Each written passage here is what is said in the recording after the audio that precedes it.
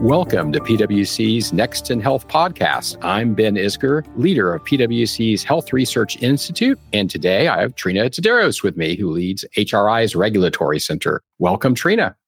Thanks so much, Ben. Great to be here. Well, Trina, we have a few things we wanted to cover today. Let's start with something that we hear in the news quite a bit right now, which are vaccine passports. And they often have a digital aspect to them. But I think you're about to give us a little history lesson on vaccine passports and really how long they've been around. That's right. We're hearing a lot about it, mostly because New York State has rolled out its Excelsior Pass, which is a smartphone-based app where you can carry around your proof of vaccination and show it to businesses that are requiring that, not just your vaccination, but also a negative test. And it's sort of an easier way than carrying around that little CDC card or a printout of your negative test result. So this is kind of the digital version of that. It's called the Excelsior Pass, and New York State has been rolling this out. And we're hearing a little bit about the sort of complexities actually of using the app and some of the difficulties with it, but also the usefulness of it. So that has sort of sparked a big conversation in the country about vaccine passports. And the thing about them is that they are not new. They've been around since at least the 19th century. Back in the 1890s, there was a plague vaccine that was developed in Russia,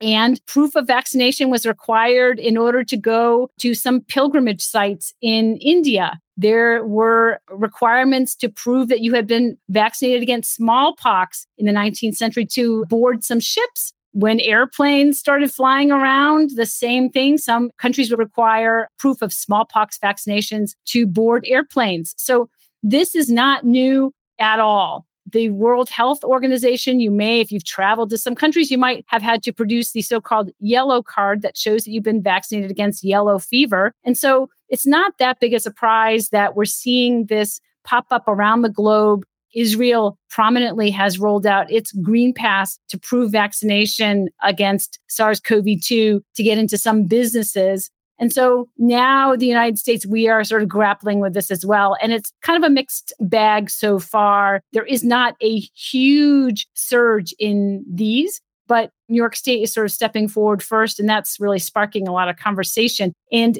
unsurprisingly, it has some controversy attached to it and some politics. And I think, Ben, you know something about the politics around these vaccine passports in the U.S. right now.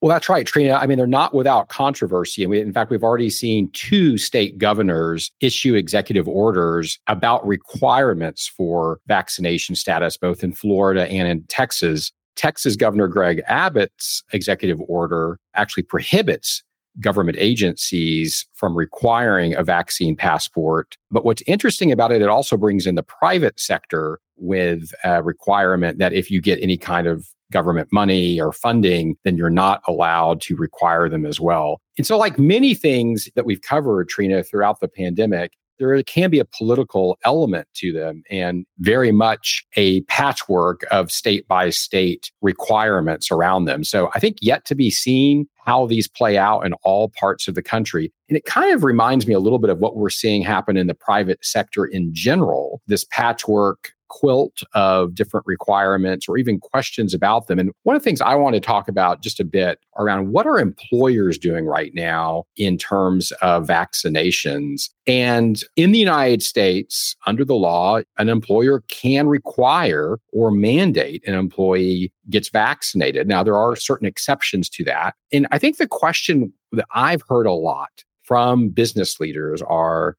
other organizations requiring these?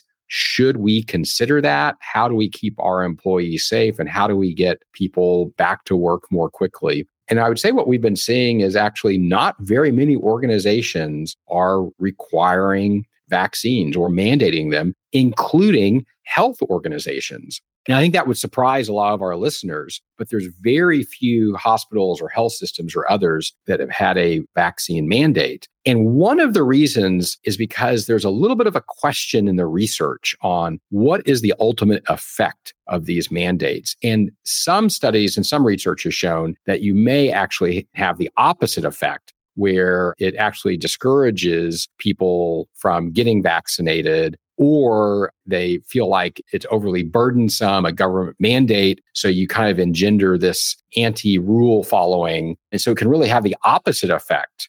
And it's really one of the reasons why we've seen employers really talk about this and try to figure it out, but many have not acted on any kind of mandate. What they've done instead is started to think about how they're going to bring people back to work and keep them safe, and how much of the future workforce will be at home versus in an office versus some sort of hybrid model. And that's actually where we see a lot of this discussion happening right now. Trina, another issue that I know you have been covering in a very detailed manner over the last year is the question of tests. And you've always talked about the DIY test, the do-it-yourself test that people can do at home. Well, I think we've got some news around that, and I was hoping you could enlighten our listeners on what's the latest on these at-home tests. Yeah. We've been talking about this at PwC since early last summer when Dr. Michael Mina from Harvard went on This Week in Virology, a podcast that has been covering the pandemic very closely. And what Michael Mina said was, look, if we all had very cheap, rapid diagnostic tests that we could do at home, then we really could get this pandemic under control very quickly. In other words, if you could test your whole family every single day and get a good read on whether someone in your household was positive, then you can make decisions about, maybe he shouldn't go to school today, or maybe I shouldn't even go out to the grocery store today. Maybe we shouldn't go visit grandpa today, things like that. And that enough people would stay home based on what the test results showed, that you would really drive down transmission very quickly. And fellow researchers put out studies modeling this and started this big campaign to get the FDA to consider authorizing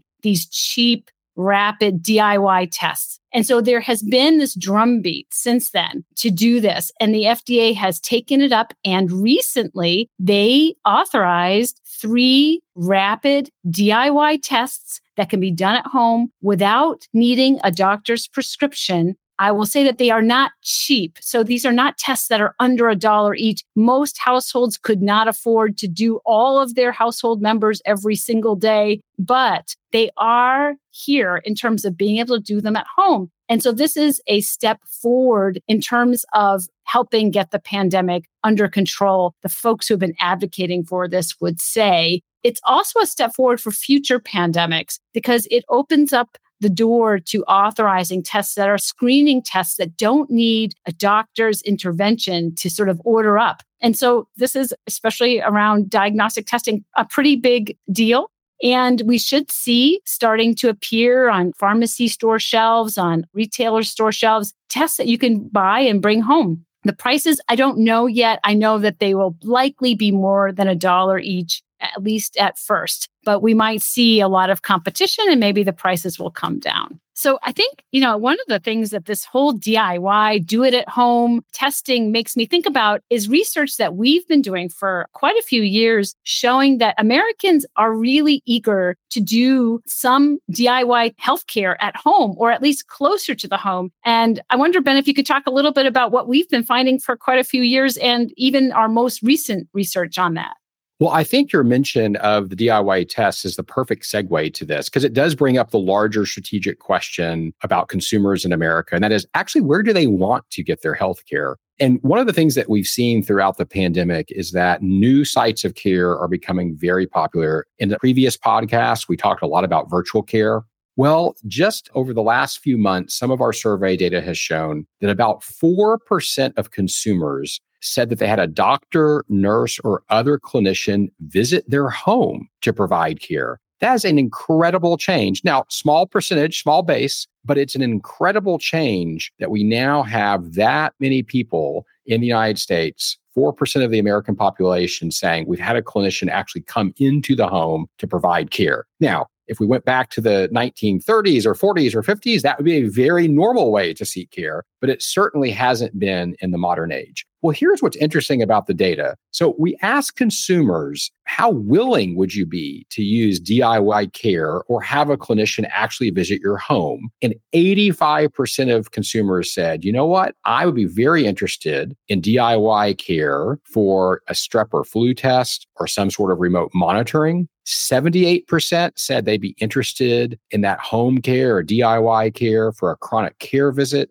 77% said that they would like the same for a sick visit or injury, 75% for a wellness visit or physical. I think when you kind of connect all those dots together, what it says is the US consumers are incredibly interested in having more convenient care closer to home and often inside the home. Now, Trina, you mentioned one other thing at the top. You said we're seeing consumers seek care in non-traditional settings. And the home, which I just described, is one of those. And you're absolutely right. Our consumer data actually shows additional non-traditional care sites that are getting lots of use. So one of the things I mentioned before were virtual visits. Virtual visits have basically doubled between pre-pandemic and now. Urgent care visits have increased to those urgent care sites, those urgent care clinics, which are often closer to people's homes. Retail care clinic visits have increased by 40% during the course of the pandemic. Again, trying to get people closer into a more convenient place. So regardless of what type it is, whether it's virtual, whether it's clinics, or whether it's actually bringing clinicians in the care, I expect we're going to see an incredible change just in the physical and virtual infrastructure of our health system that the pandemic has really blown open, that we don't need to seek care in the ways that we have before. There's lots of more accessible ways to do that going forward. So lots to keep up with there, and we'll be tracking that closely. You know, we never leave an episode. I shouldn't say never, but we often don't leave an episode without talking a bit about where we are on vaccine. So could you give us the vaccine update, Trina? Yeah, I mean, this is one of my favorite things to talk about on this because it's been such consistent good news in the US. We're in mid-April, and this past weekend, we've had record days of number of doses given in a day. And after so many months of very grim news, it's wonderful to talk about this campaign going so well. So as of mid-April, we have about 120 million Americans who've received at least one dose, including more than 72 million who are fully vaccinated. That's about 22% of the total population of the US fully vaccinated, about 36% having received at least one dose. And the really extraordinary number to me is that 78.5% of the population who are over the age of 65 have received at least one dose, and 61% are fully vaccinated who are over the age of 65. So these are the people that are the most vulnerable to the worst outcomes of COVID-19. And that is a really extraordinary accomplishment. We also are getting some great news about the efficacy of at least one of the messenger RNA vaccines against COVID-19 in adolescents 12 to 15 years of age. And you might recall that right now we have at least one vaccine authorized for 16 plus, and then the other two are authorized for 18 plus. So now we're all kind of watching for this next tranche of Americans to be able to get vaccinated, this 12 to 15 years of age. And recently, one of the pharmaceutical companies came out with a statement looking at phase 3 trial data in adolescents 12 to 15 years, 2,200 adolescents in total in the study. And they found 18 cases of symptomatic SARS-CoV-2 infection in the placebo group. So these are the kids that got saline in the shot, and 0 cases in the vaccine group, which means that what they showed was 100% vaccine efficacy against symptomatic SARS-CoV-2 infection in these adolescents, which is incredibly encouraging results. We also got results from the same pharmaceutical company looking at phase 3 data in symptomatic cases of COVID-19 through 6 months. So this kind of helps answer the question, how long does it last? How long does the efficacy last? At least through 6 months. And what they found was 850 cases in the placebo group and 77 in the vaccine group, which is a vaccine efficacy of over 90% through 6 months. And when they looked at cases in South Africa in particular, they found 9 cases in the placebo group and 0 in the vaccine group. And the majority of the strains, when they sequenced them, looking at which variant was responsible, they only sequenced 6 out of 9. This was sort of an exploratory analysis. 6 out of the 9 were the B1351, which is one of the variants of concern that has most worried researchers. And so these 2 studies are very encouraging going forward. And we know that that pharmaceutical company actually filed for its EUA for adolescents recently. And so perhaps early summer, we'll start to see, or maybe in the next couple of months, we'll start to see adolescents 12 to 15 also get vaccinated. So wonderful to deliver a lot of good news there all in one bite. Well, Trina, it's a perfect way to cap off the podcast with just a little bit of good news. Always appreciated. For more on these topics and other health industry insights driven by policy, innovation, and care delivery changes, please visit our website at pwc.com/HRI. Until next time, this has been Next in Health. This podcast is brought to you by PwC, all rights reserved. PwC refers to the U.S. member firm or one of its subsidiaries or affiliates, and may sometimes refer to the PwC network. Each member firm is a separate legal entity. Please see www.pwc.com/structure for further details. This podcast is for general information purposes only and should not be used as a substitute for consultation with professional advisors.